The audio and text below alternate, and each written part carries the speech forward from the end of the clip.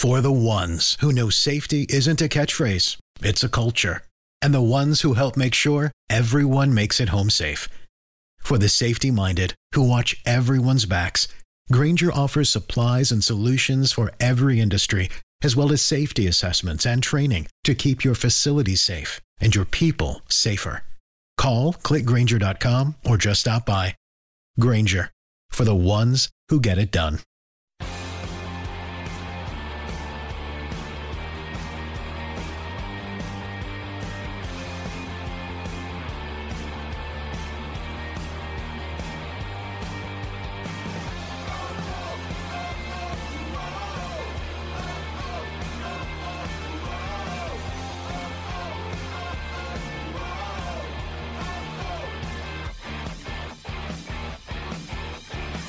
Hello and welcome to this Fancast special live on a Monday night. Monday night? That's a bit weird, isn't We it? don't usually do Monday night pods, do we? We don't usually do two podcasts in the space of 4 days. Can we call this MNP then? Monday Night Podcast? Yeah. Oh, yes. Oh. Right, that's official. That's official. MNP, Monday night. Copyright. MNP, yeah. Copyright, trademark, all of the above.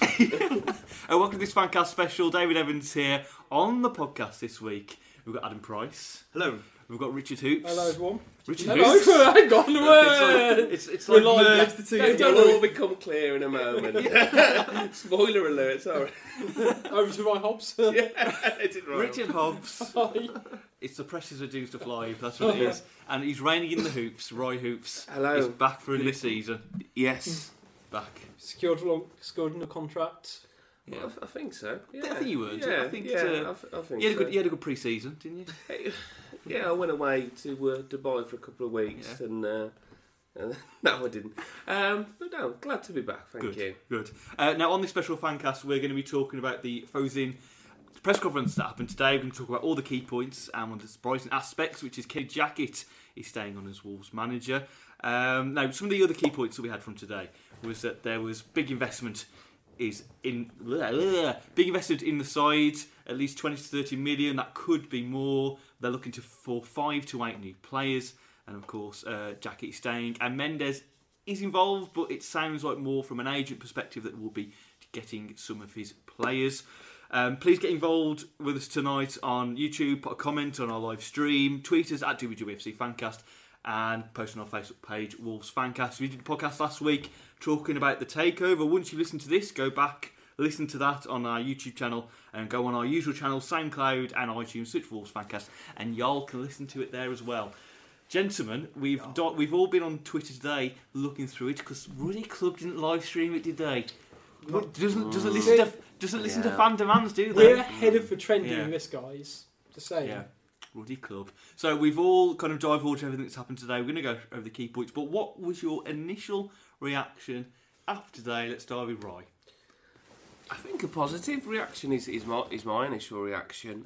Going off the sound bites and the comments from the press conference, I think that the points which we'll discuss in a moment was the head coach. You know, that was the number one point. You know, what is his position going to become in light of the speculation regarding his job and the recent Julian taking the Spanish position. So that was interesting, and we'll go perhaps in a bit more detail on that. But moving on to the investment, I think people were talking about 20 to 30 million, and people were perhaps a bit concerned that that level of investment wouldn't perhaps in the current climate get us to where we want to get to. But I think the key point in the statements was, well, if you need the money, it will be available. It's all about being smart with the money.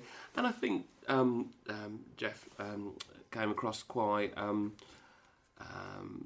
authoritative and had a good nature to him. And I know we have a lot of sort of wrestling terms, but I think he got some nice pops there, you know, in terms of greeting the fans outside. And I think...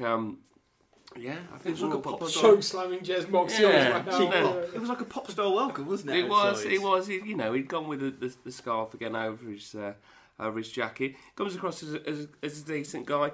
It does seem positive. I mean, we all know investment is crucial. I think what particularly would have struck with a number of people is we know with Steve Morgan, I think much of his reign was criticised for the fact that the ground was developed when there perhaps wasn't quite the need to develop the ground. And although we have a fantastic museum and a Stan Cully stand, that's never been full. And ultimately, people are going to be more concerned. Sounds cliche, but what goes on the pitch. And I think his remark in regards to ground development was, let's sort the squad out first. And I think that probably will encourage a lot of people who listen today. That was the big thing I thought today. It was very much on the squad. Squad needs sorting. She wasn't happy with the fact that it was a small squad. Talked about 5 to 8 players we need to get in. Rich, impressions initially from what you read? I think he came across really well. I think, as you rightly said, he came across sort of as almost a calming authority. He didn't make outlandish statements. He didn't promise the earth. At the same time, everything he sort of said, he just seemed quite chill about. The whole investments isn't a huge. We're fine making an investment. Like it's just looking for loose change in his pocket. I thought was impressively worrying. We've got so much money. Yeah, well, it's fine, guys. We'll pay. It's fine. This one's on me. We got it. I got this. Adam, what was your thoughts initially? I'm very happy. I'm very, very happy with what he had to say. I was very happy with that line as well when he said our capacity for investment is huge. Any investment will not be a problem for us. Any investment. Very, very That is nearly quote for quote, yeah. That's nearly quote for quote. Yes. That was, you could paraphrase the last bit, but it's nearly quote for quote. That had me. He had me at that line. That was like, okay, we're not going to deal on someone who won't tip very much, I was also quite pleasantly surprised about his level of knowing where exactly in the team we needed to improve. He said straight away, not only in the press conference but in the interview, the Wolves video, that one, he said left side, the whole left side, and strikers, which we all know straight away is our problem areas, because we have none of any of them. Because that could have been a real sort of answer for him to trip up on and just to say, and just come across sort of. We need to improve all areas of the squad. Yeah, or we could have just gone, we just need loads of strikers. Strikers, what wins football? We need to get 15 of those. But actually, it kind of showed a level of measuredness and a level of thought in him actually speaking to the likes of Jackett and Thelwell, I'm guessing, in terms of, right, what's needed? We need essentially a whole left side of the pitch, probably a new winger and a couple of centre forwards as well. Yeah. Okay, great. That's what we'll do then. Yeah, and I like how, all right, we're all going to fawn over the money and what he's got, but also it's about the smart nature of the money, because we can give anyone 20, 30, 50 million, whatever, and we can just pour it down the drain on terrible players. But it's about getting it spent smartly in the right way. And obviously, where those players come from is another question. That's the key thing, though, isn't it? Like you said, we've all been all excited that we're going to spend 10, 20 million on a player, but it's never. I think it's what we talked about last week. It's never guaranteed success. We've got to look at this cleverly. There seems a level of ruthlessness in terms of that. It's actually, we have money to spend, but we're not going to do it stupidly. And we want value. And actually, I know we'll go on to Jackett's position in a bit, but if Jackett doesn't spend the money wisely, judging by kind of how they reacted and spoke in a press conference, I don't think they take things gladly, and if he's not performing, I think they will kind of probably act fairly quickly. Hopefully not too quickly, and we'll deal with whole other sort of chairman ownership situations regarding that. But they came across really sort of strong. You can see that they're not the sort of club who would spend like Leicester did with that Kramerich they had, make him a club record signing only to have him out on loan back in the next season. You can tell that they're saying the money's there, but we have to make sure that he'll fit the club ethos, he'll fit in with the style of play, the system, and we know he can do it in the Championship now. Again, where we get our players from, not too sure, but I'm sure we'll come on to that. We can go into it now. This links into the whole Mendes thing.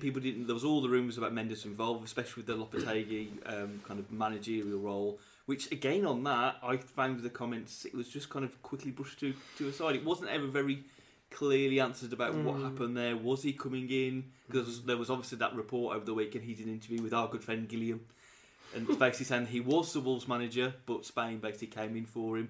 And the whole answers to whole Julien kind of just was very quickly, oh yeah, but now let's go back onto Kenny. It seemed to... I think there has to be a level of embarrassment there. That confidential talks have come out in the public and would severely undermine Kenny. And I think Jeff was quoted so much in that today to say he's aware of the rumours and speculation and how Kenny had been dignified in terms of his professionalism throughout the speculation.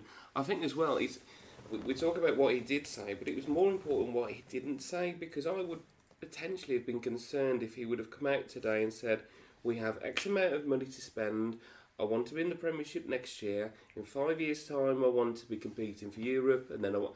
Because, to put yourself in that position, you're going to, if you come up short...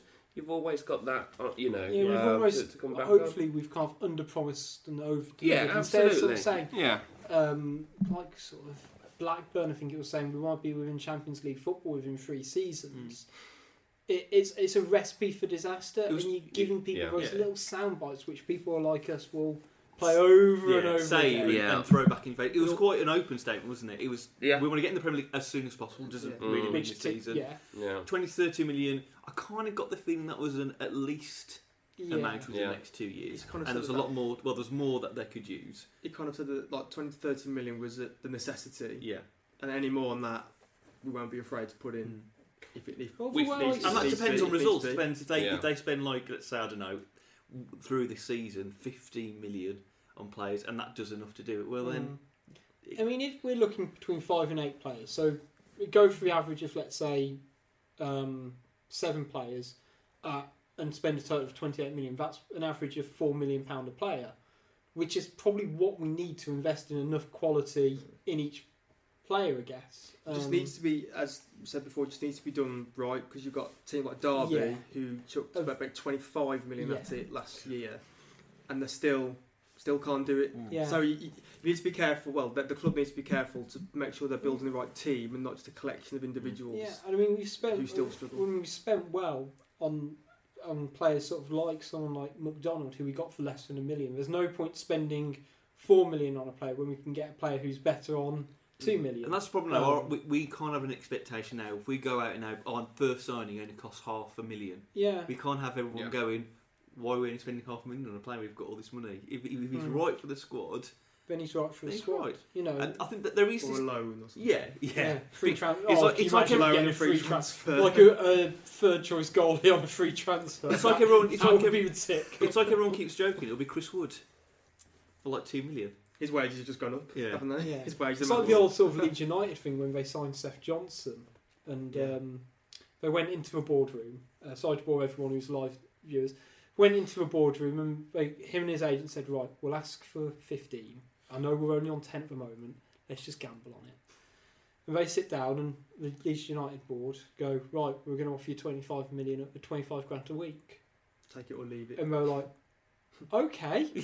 And that's why we're in so much debt. Oh dear. But the same sort of thing can happen if you've got the money. But they all seem sort of... We'd like to think that with Jez being a transitional period, he would still make sure that we're not going to... potentially. I don't know what his remit is now. Now he's only here for another 3 months. But you would think he has a role to obviously help the Fozin group settle into football life, but also help them find a new chief exec. Yes. Because that's going to be the next bigger point. If you've got any thoughts, obviously, on the investment wise, drop us a comment on our live stream. Tweet us at WFC Fancast, Facebook Wolves Fancast as well. But I think what I tried to allude to last week, which is the danger with transfers, is that we can now spend £4 or £5 million on a player. What do those wages command? And then how does that compare to this obvious wage parity we seem to have at the club moment? We're now going to have almost 2 teams at Wolves. We're going to have 4 or 5 players who are on a good, I'm going to get say 20 to 25,000 a week. The rest of the squad, what you would average out maybe between 8 and 12. Yeah, 12.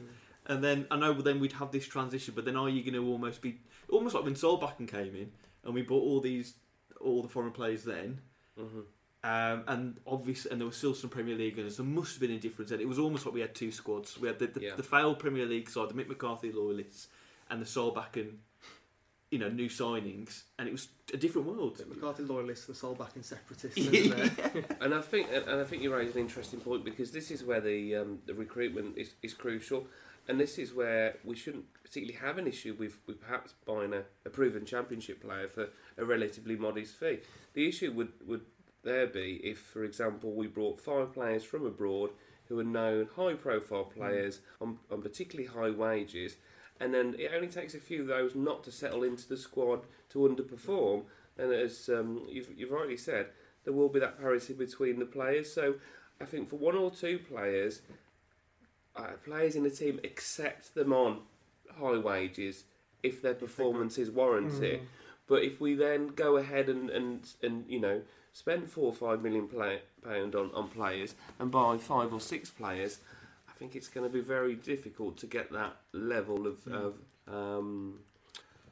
teamwork within the squad. Would you say that, like, some of the players now, they have to accept the situation that we've come into a bit of money? It's up to them to meet the competition of who we might bring in. Yeah, it is. And then if it's up to them to say, well, I'm going to try and keep this £3-4 million player out of the team, in the hope that in a year's time I can get a contract on the new terms that the owners can you'll give be sort of competing against someone who's earning twice as much, and actually if you're outperforming them, logic kind of dictates you'd be... I dare say if we buy in an attractive sounding foreign player and Dave Edwards still keeps him at the team, I dare say there'll be some tantrums thrown by fans. It's kind of just one of those things, isn't it? And you've got to make sure that everyone's sort of performing. And I look at someone like Crystal Palace last season. They massively broke their wage structure getting in Yohan Kabaye, and at the start of the season everybody was fine with it because he was miles the best player in his team. As soon as he had a dip in form, everyone had a dip in form, and I don't think there was any sort of massive arguments in that squad or any sort of break up in the squad. But I think it kind of definitely showed that if you've got a star man who is earning twice as much as everyone else, they need to show every week why they are worth twice as much as everyone. Like I say, to cover the 2 main pitfalls of this then is that when the new era of players come in, they have to perform to earn their higher wage, because if they're not pulling their weight in training or in the game, that could create unrest in the squad. And then it's just the wages which you would have players and would have to accept going forward, because the game has changed for us now. They talked about getting 5 to 8 players. Do we think any of those will be before Rotherham next week? I think we'll get 2. But only because that's sort of what we did last season, to be fair. And we got in Ojo and Lafondra 5 days before the season started. And I think now we've kind of got things sorted and there are now funds available. I think the turnaround in signings will probably be fairly quick, because they'll have already done the scouting reports. They'll already have the information. It's now just the question of actually doing the phone calls. And my only sort of worry is, will our negotiation stance be much harder? Now everyone knows we've got more financial backing. Will the scouting reports, whoever we've scouted now, be almost thrown out the window, because we would perhaps scouted players that we thought, well, this is the only money we've got, these are the type of players we now can only get. I guess you're going to have... Does that throw out the window thinking, well, actually we've got a larger amount, or... See, I'd like to think that with the modern age and sort of the amount of data and resources, actually you can always have a report on every player in the Football League. Jeff did say, didn't he? I'm on first name. Good old Jeff. Good old Jeff. Jeff did say Wayne's Will 2, by the way. If anyone could understand my Wayne's Will 2 reference, I'll give them a gold star. Do you want to do it? I won't do it.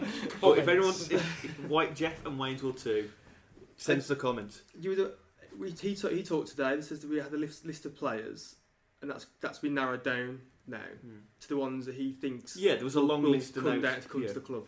So I would imagine that Fosun had their list of players. I imagine Thelwell had his list of players beforehand. I mean, you might as well put Thelwell's list in the shredder now. And then we've got Fosun. So we're just going to go visualise in that shredder. List. Okay. Yeah. We'll never see that list again. Okay, put that in the filing cabinet, please, Kevin. Just put it over there. Put it in the maybe pile, Kevin. Also, sounds like Thelwell stayed as well. Well, this is one of my questions. I think I mentioned it on Friday. Was that who has the final say now on players we bring in? Because Fosun, Jeff has said that we've got our own list of players. With the Mendes link as well. With the Mendes link, do they have to accept a Mendes player? Sorry, Rich. I was going to say, as far as I'm aware, I think Jacket still has final say in terms of saying no to a player. And that it will always sort of work, because he's technically not the manager, is he? He's head coach. And it's always kind of done on a committee, so to speak. And I kind of get the impression that Jacket can put forward names himself for people if he'd be interested in the club signing, but it will still always go to a committee. Likewise, if anyone else in that group, so whether it's the chief exec, Farewell, or whoever puts a name forward, someone like Jacket's probably got a better chance of vetoing the decision. So I don't think we'd ever sign a player who Jacket wouldn't want in the squad. I might be completely wrong about that, and actually it just turns out that he now has no say at all in transfers. But I'd be surprised if he doesn't get the chance, because I know that it will work the other way, but I'd be saddened for him on a personal level if he can't actually say who's coming into his team. Have final say on it anyway. And this is all the behind the scenes danger that you don't know what's going on. It's fantastic, but we don't know what the power is, the control is on that side as well. I think the modern approach, as Rich alluded to there, is, as you say, by definition, your head coach, so you work with a team of players who potentially will have been put forward by an agent or Farewell or Mendes or both, and the role is to get the best out of those players. I would suspect that it's pretty clear, if we read between the lines with some comments today and previously regarding the hunt for a new manager, that the same research has gone into players, as this was mentioned by Adam there. So I wouldn't be surprised if we potentially got players lined up and the takeover is perhaps partly delayed, making that official for any sort of red tape reason, or literally until the funds have been transferred. Do you think some players who may be lined up, who may be a bit more of a higher calibre than we're used to, may now be slightly put off because it's Kenny Jackett, not Lopetegui? I think I think more the money in the world, but then still you want to, you know, if someone says come play for Mourinho, you play for Mourinho. If someone says come play for David Moyes, you may not be. So I'm just. I think it depends on the player. I think it sounds such an easy thing to say, but I think that the point is true. If you're perhaps a Spanish player who's aware of what's his name? Julen. Let's say Julen, and is is aware of the style of play that he has, and hasn't heard of Kenny Jackett, then it's a no-brainer. And ultimately, Julen would be able to attract players which Kenny Jackett wouldn't be able to attract, just by his stature and by his name, the way in which he plays the game.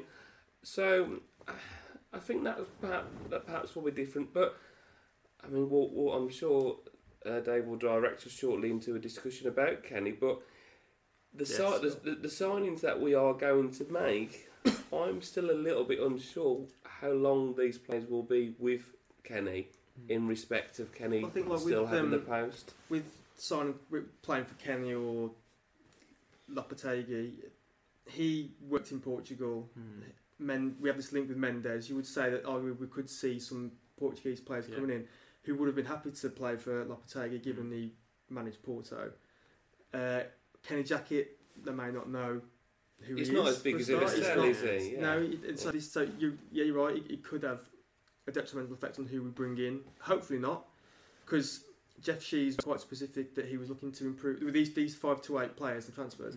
He specifically said they're out to improve the first 11, so I'm not going to be looking to sign some squad filler while the squad is thin. He's the players and guys who are going to improve the first 11, which is good to hear. Obviously, we'll find out over the next 5 weeks and who these guys might actually be. We're going to talk about Kenny Jackett in a second. So, a question for you all to ponder before the end of the podcast. If Wolves could make one realistic marquee signing by the end of the window, who would it be? One to ponder while we carry on the chat. And for everybody else now, if you're on the live chat on our live stream or listening, and you've got Twitter or Facebook, tell us the realistic marquee signing that you would be happy to see for Wolves to sign in this summer window.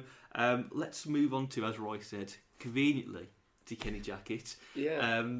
Now, we all thought, even despite the Lopetegui not taking the job, that Jackett may still go, but it seemed that after the Port Vale game, he was staying in the job, despite the frustrations of many, many fans. I was really surprised by this. Even though that Lopetegui wasn't coming in, you thought that was an indication that they were looking for someone else, and now they've kept it on. Do you think it's now the time to say, right, back him, rather than leave it a few games, and when he just one bad game, get rid of him? Or is this oddly in some kind of clever interim period? What do we think of Jackett staying? It's funny because I know it probably took a bit of wind out of fan sales when he realised he would be staying, because there's quite a number of candidates people would like to have saw. But I guess this is, if you're thinking of if you're Kenny Jackett, you might think, well, they've offered my job out to someone else, or that's quite evident. How's that going to make me feel? But on the flip side, he's never been in this position before of being at a club with considerable resources. Yeah. So now it's up to him now. He has to be successful. He has to give it his all, play people in the proper positions, and be successful, because he knows in a bad run, more than likely he'll be out. He might not ever be at a club again where they've got a billionaire investment company in charge. Maybe this might bring the best out of Kenny. Might see a different Kenny Jackett now going forward. We don't know what players they'll have to work with going forward. That's understandable, but it's fight or flight for Kenny, really. He can either be upset or be a bit disheartened or disillusioned that his job's been offered out, or the fact that now Jeff She's told him, look, you've got the job, you've got the gig for now, you've got to show us what you can do now. If you can get us in the top 6 consistently this season, you'll be okay. Yeah. I think that's the thing. I think it's very much sink or swim, and he's almost got no excuses now. Last season, you could argue, or he'd argue, that he was a bit hamstrung in the transfer market, with a lack of investment and by injuries. You can't really use those excuses now. And the club can't really use any excuses of whether they've done this in the past before, but like losing out to other teams and that. Yeah. We've now got the clout to get the players we really want to get. We shouldn't now be losing out to a player on wage demands. I know the club will still have their principles about how much a player should earn, and that's good from their perspective. But actually, that shouldn't really be happening now, in my eyes, unless it's stupid money. But it's going to be difficult for him. But we don't know how much they spoke to the Futon group, spoke to Kenny before the takeover and anything like that, and how much he was kind of kept in the dark about it. Yep. So they might have been looking at their own man, as they kind of quite rightly should. But the takeover happens, they have a sit down with him and say, listen, cards on the table, we were looking at this other guy, he's not taking it, want to keep you for the imminent future. If things work out and we can have steady progress, then great, and we can just go from there. So, I mean, McCarthy stayed under Morgan because he signed before Morgan joined the club. And there wasn't, as far as I'm aware anyway, there wasn't this big question mark over McCarthy going. I mean, it always feels like this bit of logic that actually, you get rid of your manager if you get a new owners. But it's only because we know that his job's pretty much been offered out. And if his ego can take it, and if his pride can take it, then he's still got a job at the end of the day, which is what he'll care about. And if he gets us promoted, that's a tick on his CV. And even if like at somewhere like Watford, where they get rid of him after getting promoted, fine. His stock's risen.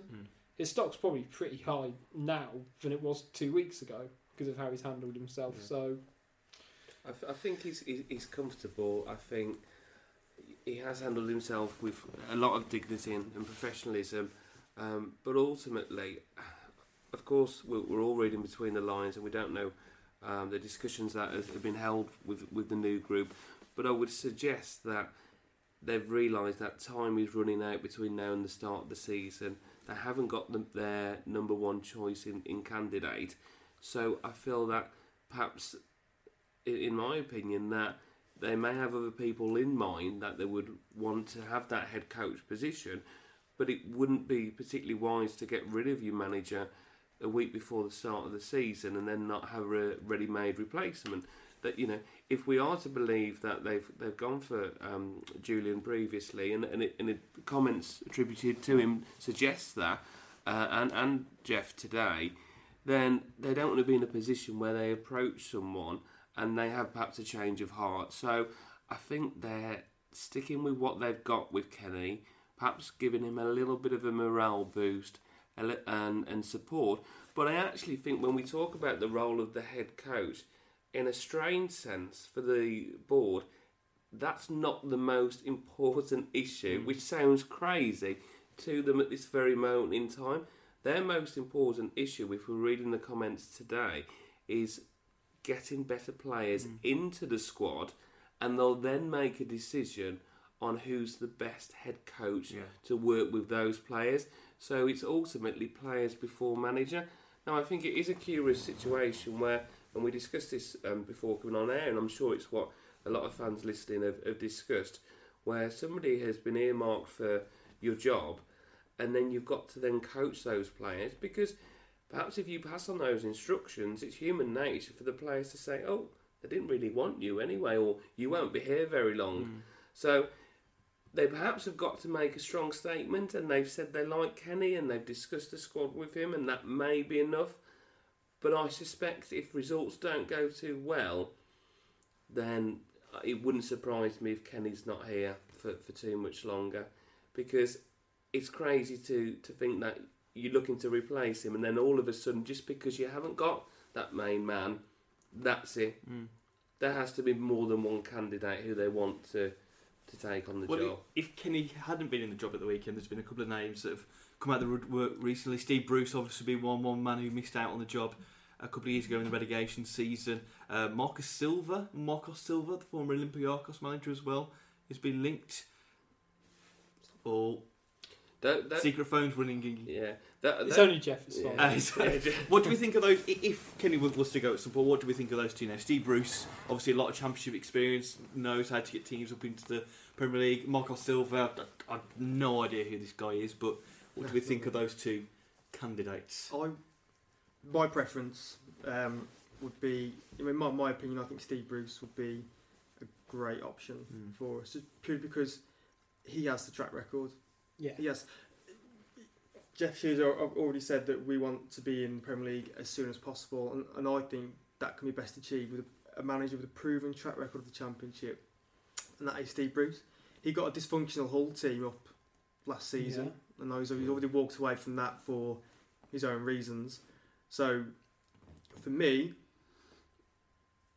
he will be our best candidate to get us up however which way.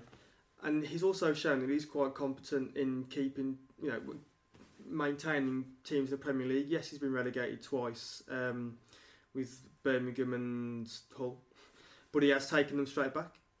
So he's not like us who have a double dip relegation. He can actually take teams back up again if the worst should happen. So he can get good players in. Obviously we're going to probably might source our own players through Mendes or whoever not, but he's got good contacts. He can get good players into the team. And he's got experience working with foreign players as well, mixture. Yeah, with Hull. Yeah, he gets my vote. Yeah, I think certainly. I think perhaps Bruce is more popular than he was when we were previously looking for a manager, and he has got the credentials. It seems very harsh to say anybody but Kenny, but I'm still getting over how poor last year was, and I know we all start with a new approach, but also taking into account the previous comments about how he will work with his squad with the position that he's in currently. Another name that has been mentioned but not linked, but between fans, I think, is Roberto Martinez. Now, you can talk about his credentials in terms of the work Inter Milan he's manager Roberto Martinez. Who we on about? No, the Wigan manager. Of course. No. I need to just swear there. I was thinking of Roberto Mancini. I was like, what? I will take Mancini. Yeah. I could imagine Mancini with the wool scarf just elegantly around his shoulders. Yeah. Gold and black scarf. I was just flicking through the YouTube comments. I was like, after the game, we'll have a saunter, then Chaplash, have a Bella meal. Afterwards. Glass of bread. A great draw today. And all the lights dim down. That is how we win games. And then you can go back off to Merida. Yeah, Martinez, sorry. Martinez, yeah, I think Martinez would be a good shout. But yeah, I haven't had any other names mentioned. But no. I think the two names we mentioned, let's be honest, prior to that, we didn't have a whole lot of knowledge of. So another young coach, I believe, this Silvery. So maybe there's something in terms of looking for a European young coach, and we'll wait and see. But I've got to think now they're looking at people right now. I mean, I know sort of a lot of people, on the YouTube comments, sort of saying Bruce wouldn't be good, but I really struggle to understand why he wouldn't be a good manager. But I think surely as well, Bruce would probably be more keen to join us now because it's a new ownership. Because the last time it was very mixed. I was more than happy to have Bruce in the relegation season, but then I felt it was very much the fans that swayed that decision. Apparently so. Yeah, I think we just sat McCarthy and maybe people drawing parallels of Bruce to McCarthy and maybe felt we weren't changing style too much if you went from McCarthy to Bruce, and that, probably people were thinking wrongly about that. But I mean, we've paid the price for that, for not getting him in at the time rather than going with Terry Connor. Is Kerbishley available? Do we know? He's always available. He's always available. He's always made 25-1 in the book. He's always he's a tenth of the way down. He's always there. A lot of comments on our YouTube channel. So thank you very much for listening and commenting in. But there's a mixture again on Martinez, mixture on Bruce. Can we just say there's one person who keeps commenting on everything called the League of Bellends. He does say he doesn't want to be called the League of Bellends. He wanted to be called Daz. Oh, okay, Daz. Was that taken, was it? Or I think so, yeah. I think you just need to change your... I'll send a link out afterwards of how to change your YouTube name. And someone said this last week, and I think we kind of dismissed it, AVB. Surely AVB is Why would he the most hipster manager of all time. There is. I'm sure I've read this online. There's a story somewhere, and apologies if it's completely wrong, that AVB wants to retire from football completely when he's in his 40s because he has a dream of being a rally car driver. Wow. And there's an interview, I'm sure, somewhere, again, apologies if it's wrong, that he says that he wants to quit football and live his life dream of becoming a rally car driver. Do you think this is what it is, though, with Bruce, that he's not particularly fashionable? Do you think that people just want a cool manager? That's why we do. Who wears a nice suit and, we talk about Mancini and so forth. But is that the fact that Steve Bruce is the most unfashionable manager out there? Is that what it is? It's like, we've got a new owner, so we really need a cool European manager. I was going to say, we did actually that's try why that. I think people are disappointed why Lopetegui didn't come, because he's the cool hipster manager. I was going to say 2 points of that. Have any of you guys checked out the Twitter page Steve Bruce at Weddings?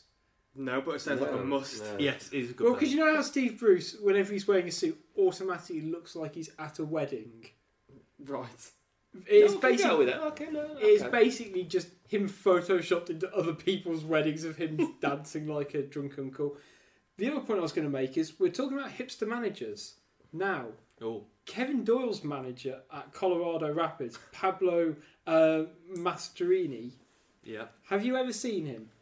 I think he'd give you a run for hipster manager. Sorry for this visual feature. But you can look him up online. Yeah. Wow, that is one great moustache. Yeah, that's all you need to hear, guys. Just type in Colorado's manager. Just type in Rapids manager. Yeah, that's all I've You're hired. Yeah, he is an eccentric man. On the moustache alone. And he might be able to go back on loan. Whenever any player disagrees with you, he also wore bow tie one game. And really interesting. Again, that's another one. Not for. But we'd all enjoy. He actually is wearing a bow tie. If you go online, can you imagine? Just check out the Google images. Just pure scenes. Get him in. Who's that low? Oh, Tisdale, isn't it? Paul Tisdale. He's the flat cap. That'd be great. Yeah. It's good when you're winning, but if you're losing, just ammunition for people like us again. Is it the first thing that gets thrown to the floor when the goal gets let in? Yeah. See McCarthy with the tracksuit. I didn't get there. You're not playing. You're not on the couch. Why have you got your full kits on? Why have you got boots on? Just in case you need to do it's live, so you can insert the end. But he's full kit. No, you want someone with a bit of style on there. I would definitely be a suit manager. Yeah, all rolled up sleeves.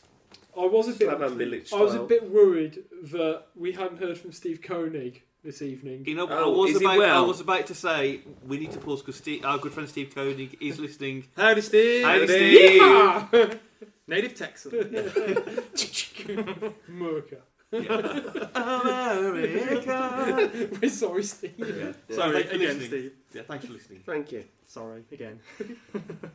So back on Skinny Jacket, is there not an element though that should he have taken the job? I know on principle, if he knew that perhaps his job was going to be there and he's been messed around a bit, yes, it's a whole new era, but would you be inclined in that position to be a bit like, well, no, hang on a second, you've messed me about here, you've put me in a very untenable situation, you obviously don't want me, so... But he can't lose in a way, though, can he? I think what Rich referred to earlier. And people will say, well, where's your professional pride?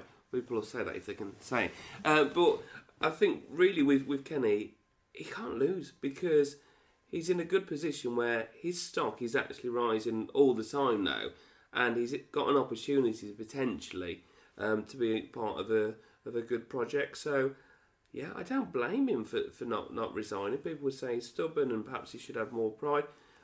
I absolutely agree with you, and I think if we all put it to our own working lives and what we mentioned earlier, when you know somebody, you wanted, your job has basically been offered to someone else, it's got to hurt. It's got to hurt your professional pride.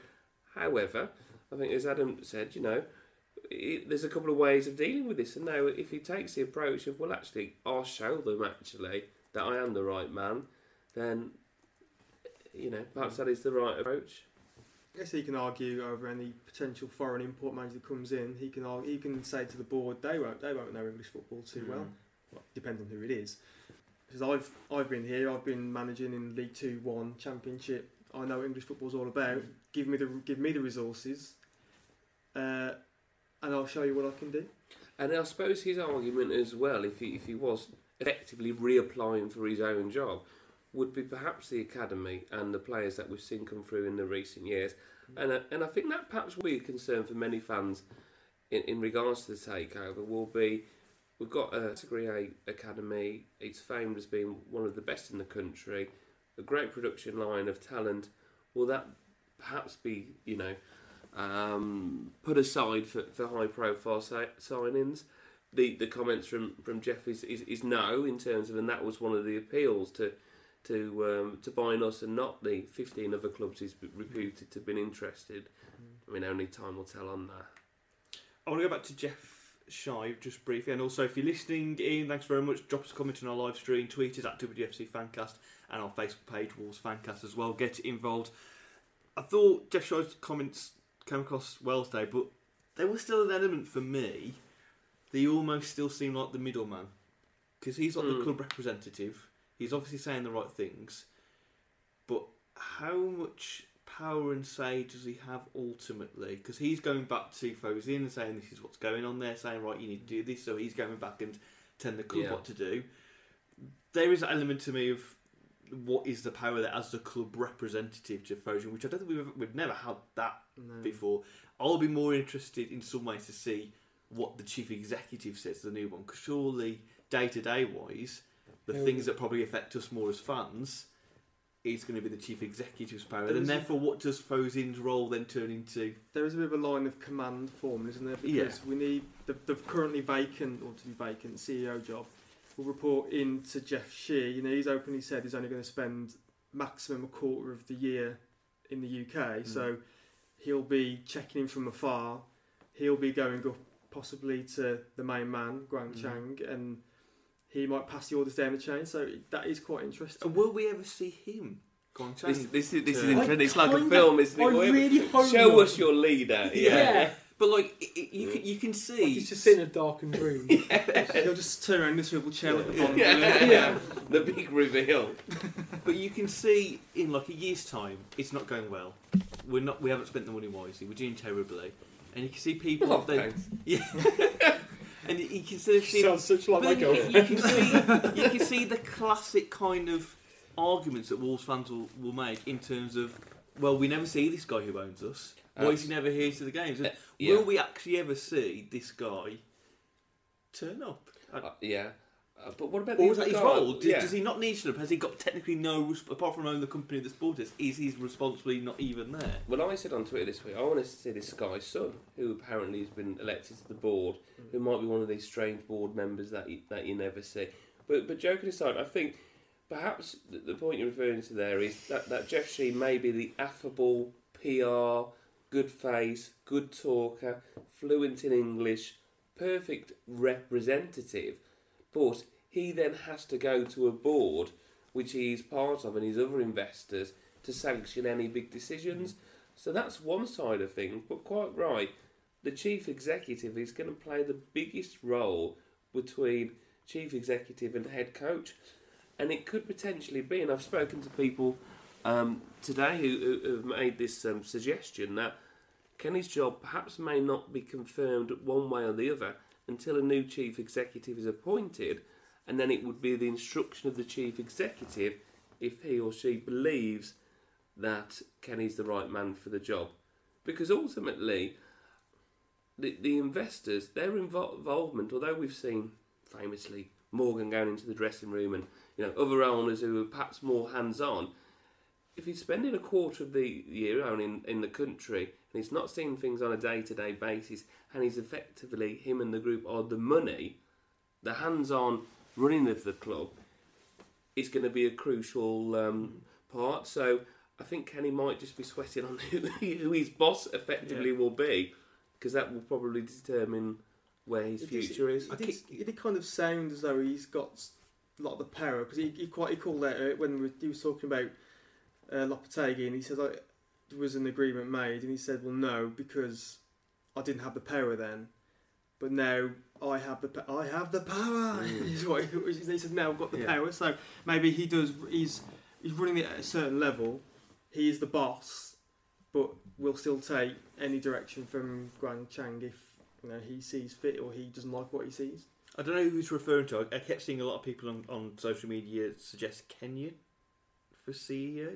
Kenyon? Peter Kenyon, obviously. Ex-Chelsea, Man United. He's out of job. Potentially. He was part of the FA at recent times. Well, it's not Peter Ridsdale. No, look. Well, what do we think about the outgoing chief executive? Well, they said today, Jeff Shi said today, that he was actually quite disappointed. He wanted to keep him on. He really rated him by the sound of it. He said he was really sad that he was going, and he did try to convince him to stay. And this is where I think I spoke last week, where in a few months' time we'll see what Jez Moxey's legacy is, because we'll see how of a good CEO he was. And also, our Fu's in a bit apprehensive that we don't.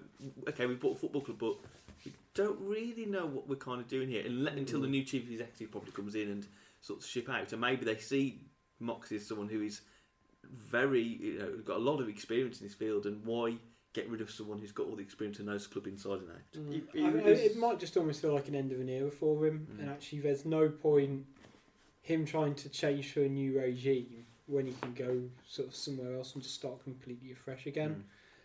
He must have good reasons to go, because if, as he says, this is a fantastic opportunity for Wolves and we could be back in the Premier League in 1-2 years. Why would he? Yeah, then why would he want to walk away from the opportunity of having a bumper salary again in the Premier League, mixing it amongst the big execs of the Premier League, more exposure? He could just be a bit worn out by the last sort of 16 years of pace. 16 years, but why haven't we all been, really? Yeah, but I mean, especially like the last year, because as I said, they've basically been in negotiations from about 3 weeks after putting the club for sale, and a large part of that is going to have been him trying to keep it all together and trying to stop all the rumours coming out, to keep everyone with a level head and to make sure that we're kind of almost still in the league, and sort of make sure it's still a viable business opportunity. So he might actually sort of think, actually, you know what, I've done my role here, I've fulfilled my role as the chief executive officer. There's no more I can really accomplish here in his eyes, because he's got us promoted, he's got us to stay in the Premier League, he's got us stable through tough economic times. He might just think, I can go to he could go to a Norwich or whoever and still be able to do a similar function, but at a different club now, and he can have a new project for himself. It'd be interesting to see what he does, but he doesn't, because there's a very strong chance he won't stay in football. he's a businessman at the end of the day. He could go to US sports, couldn't he? Because he likes his US sports, it's not basketball. Yeah, he was a basketball player. Wasn't it basketball? Yeah, so he might fancy a complete sport change, like you say. And karate as well, I think. Isn't he black belt in karate? Or... That's unexpected. There's some silence there. That was left field to say the least. No, you have to just use a copy on live broadcast. Yeah, I'm sure he is. I'm sure somebody will comment on that. There's only one way to find out. Yeah. There is only one way to find out. He has polarised people's opinions as he would, and something I'm sure we spoke about over the number of years in his pantomime sort of villain type character. But as you rightly say, only time will tell. For me, I hope we get a chief executive who is conscious of the books and running the club in a good position. You like to think that because Jeff Shi was he liked the fact that he'd been here 16 years, very, very experienced in football, and that's why he may look to someone who is not just a young up and coming CEO from another sport. He may look out there for experienced football CEOs, know the business inside out, and getting someone like that. I mean, maybe that's where Peter Kenyon rumours have come from. I don't know, but. Or maybe it's because we're filthy rich and we could probably afford his salary. I don't know. But, it will be interesting because if things start to go wrong, the post-Moxie era, on the financially wise or even performance-wise, people may start to see Moxie in a different light. We want to do a Twitter corner / your question corner right at the end now. We're getting near to the end of the podcast, so if you've got any questions you want us to answer, or just, I know we've got no clout to answer questions, but if you've got any questions you want us to go across, send them in now, live stream, top on the board, tweet us at WFC Fancast, Facebook, Wolves Fancast. Gentlemen, we asked a question about key signings this season. Most of the comments we had on the live stream were Pritchard. We had a couple of ones on Twitter for Pritchard as well. Aaron Baines also talked about Anthony Knockhart as well, from Brighton. Is there a key signing at all that you think is realistic, that you would think, wow, that's a good signing? I'm going to put one out there, and it's come through some of the comments as well. It'd be ambitious, I think. I'm not sure he'd still want to go, but someone like Bamford, I think, would be. I was going to say Bamford. Yeah, that's why I want to go first. Get your answer in early. Damn it! I've learnt the hard way. I think Bamford would be a good shout. One we spoke about before coming on air to share with you guys, and I'm sure it's been on Twitter, is Bakary Sakho. Now we know his season was a little bit mixed at Palace, and as was Palace's season as a whole. So I don't know his position and whether or not a change in ownership and a monetary incentive would entice him to come to us, and perhaps frustration at Palace and signings that they've made there. But yeah, I think we would. Well, I would certainly be delighted if he came back. Come home, Bakary.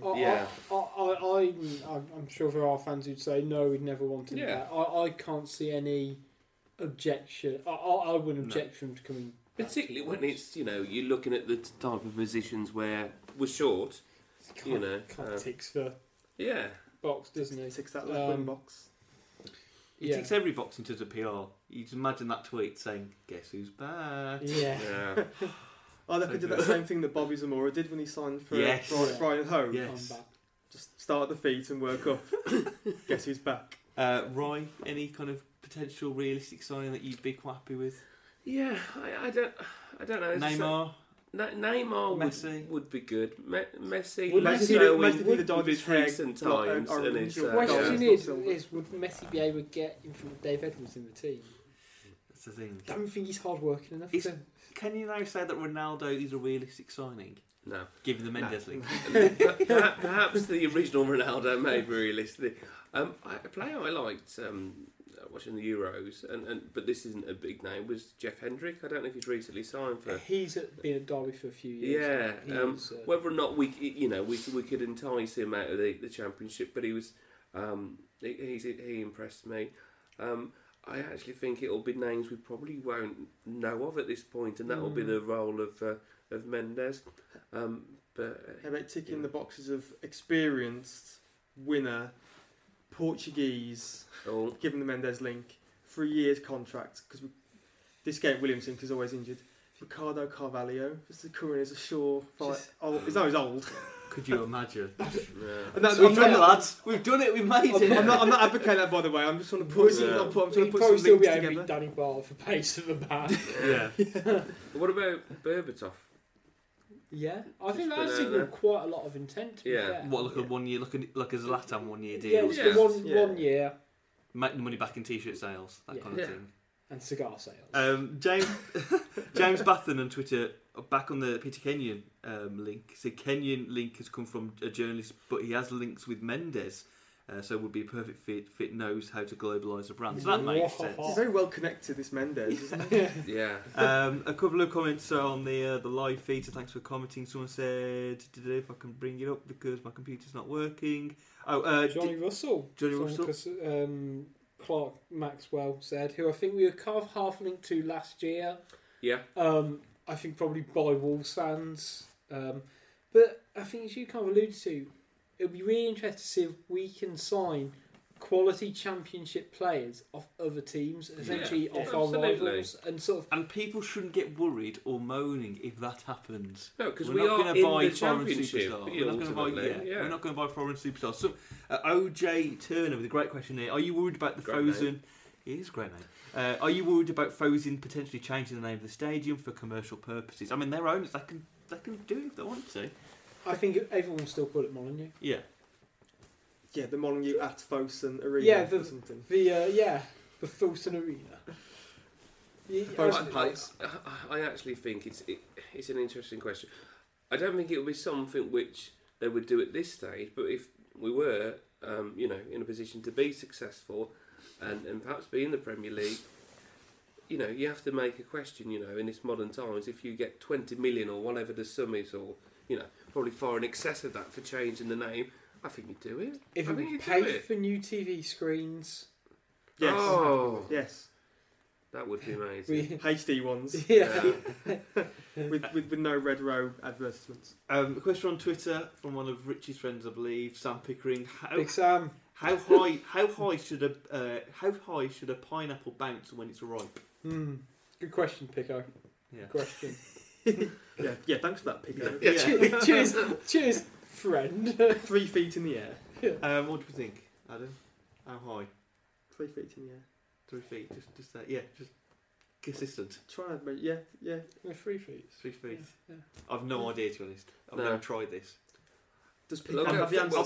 Maybe there's a potential podcast in the future. I wonder whether this is a trick question and we're all talking about something else. See, yeah. I can say for a fact, Sam Pickering's 6'5", so he can throw it down from a great height. So if he throws it, it's going to be different. Is this from someone throwing it or falling off a tree? Ooh, okay. What was the question? Falling off a tree? No, how high should a pineapple bounce when it's ripe? So it doesn't give a distance in terms of see. where it's falling. I mean, you were just going off gravity, so you were just going off a... the standard. you were just going off 9.81 metres per second downfall there. I'm bringing physics into this, by the way. Yeah. Did anyone see the tweet there that from Tim Spears that Jeff Shi is at the end of the press conference shouted or said very loudly, "We are Wolves"? Yes. Cheap pop. So do you reckon his assistant nudged him and said, "Don't forget to say it"? Did he say anyone for hogs afterwards? Drinks on me. Yeah. He did say he had a point of Banks, probably. I think, didn't he? Can you imagine he just came in with a 4-pack? Just, well, lads. Do you reckon his assistant has drilled beforehand and said, "Take all these things in with you." They would symptomatic of Wolverhampton. He turns up with just eat some scratchings. Scratchings, 4-pack and Banks. He goes, "Is this? Am I doing well? I'm going to the. What was it? Was it the Moth? That's right. The Moth. I'm going to the Moth to hang with the kids, my crew. Just to finish off the podcast, and for this last bit, please get in touch on the live stream. Twitter at WWFC Fancast. Should know by now. And Wolves Fancast on Facebook. Now we talked about this. Rich, Adam, and I. Roy can join on the game now. Okay. When we met up a couple of weeks ago for a Fancast meetup. Biscuit Monopoly. Oh, right, you ready for this? Talk about Biscuit Monopoly. So we need to settle this down. So here is Biscuit Monopoly. Imagine a Monopoly board, your classic London Monopoly board. You need to place biscuits according to the houses, for example, on the board. Okay. The rules are the biscuits have to come in all one packet. They can't be individually wrapped. So, for example, you wouldn't class a club biscuit in this game. They're going to have a biscuit base. Whether chocolate raises it or anything in between raises it is another question. Where would you place certain biscuits on the biscuit monopoly board? We want to hear your suggestions as well. So, for example, a McVitie's chocolate digestive. Where would that go on a monopoly board in terms of value? It's like a safe bet, isn't it? It's a solid bet. It's like a yellow or red. It's like a strand or yeah. Does chocolate elevate the biscuits on this board? Yes. Yeah. Okay. So we're sure chocolate elevates. Yes. Well, since I bought a box of them only the weekend, this is one. I mean, let's be honest. You prefer a chocolate digestive than just a standard digestive. I think I don't know. Actually, Sainsbury's Belgian chocolate cookies. That's not a biscuit, but cookies. Biscuit. Well, cookies got. Surely it's a crumb, so surely it's a. Well, I'm putting that one forward. Then I mean, for me, that's like a green, like a Regent Street level. Triple Belgian chocolate cookies. I don't know, that's too far. Is that too much? I think it's too That's much. really not a biscuit at this point. Back in one of the train stations, then I guess. Yeah. Okay. So if you then say a normal McVitie's digestive. Now I think that's dropping to sort of a. I'm gonna. Angel Islington level. Yeah. Really, because it's a classic though. So surely it's got to be high. It's a royal biscuit. I think sort of like I think shortbread's got to be quite high. I think if you're talking about, I think that's got to be sort of you're looking at. Shortbread is quintessentially an English sort of biscuit, isn't it? So perhaps be a bit more affluent to shortbread. Yeah. Who would argue against bourbons being on like Mayfair Park Lane level? No, I think bourbons and custard creams should be your electricity and waterworks. Ah, touche. Yeah. Ashley Hayden on our live stream, chocolate hobnob. It's got to be quite high. I think you'd have hobnob next to chocolate digestive. I don't think there's much give between them. They're both good for dunking, aren't they? Yeah. So that's. They're both yeah. Alternatively, what one shouldn't be there and should be on the go straight to jail spot. What's the worst biscuit? Oh, the worst biscuit. Rich tea? Would that be Old Kent? Yeah, because I don't think they're not that great, are they? They're okay, but so there's no chocolate. There's no real rich tea is just like dry air, isn't it? Really, there's nothing really on a rich tea. I was just thinking of a pink wafer. We can class a pink wafer as a biscuit. It'll be in a biscuit selection box. It's not really a biscuit. It's more of a. It's just like a snack. It's like a. So I was just thinking of a pink wafer being quite effeminate and walking down Carnaby Street or something. But that was my logic. And here's another one which I was about to suggest, but Darren Postin got there before me. Jammy Dodger. Yeah. That throws a whole new. I mean, again, in the works, where does that fall? Is it a biscuit? Are we classing it? Because it is in the box of biscuits, isn't it? Yeah, it's got a biscuit base. It's got a biscuit base, yeah. Because then are you going to just count a vanilla swirl?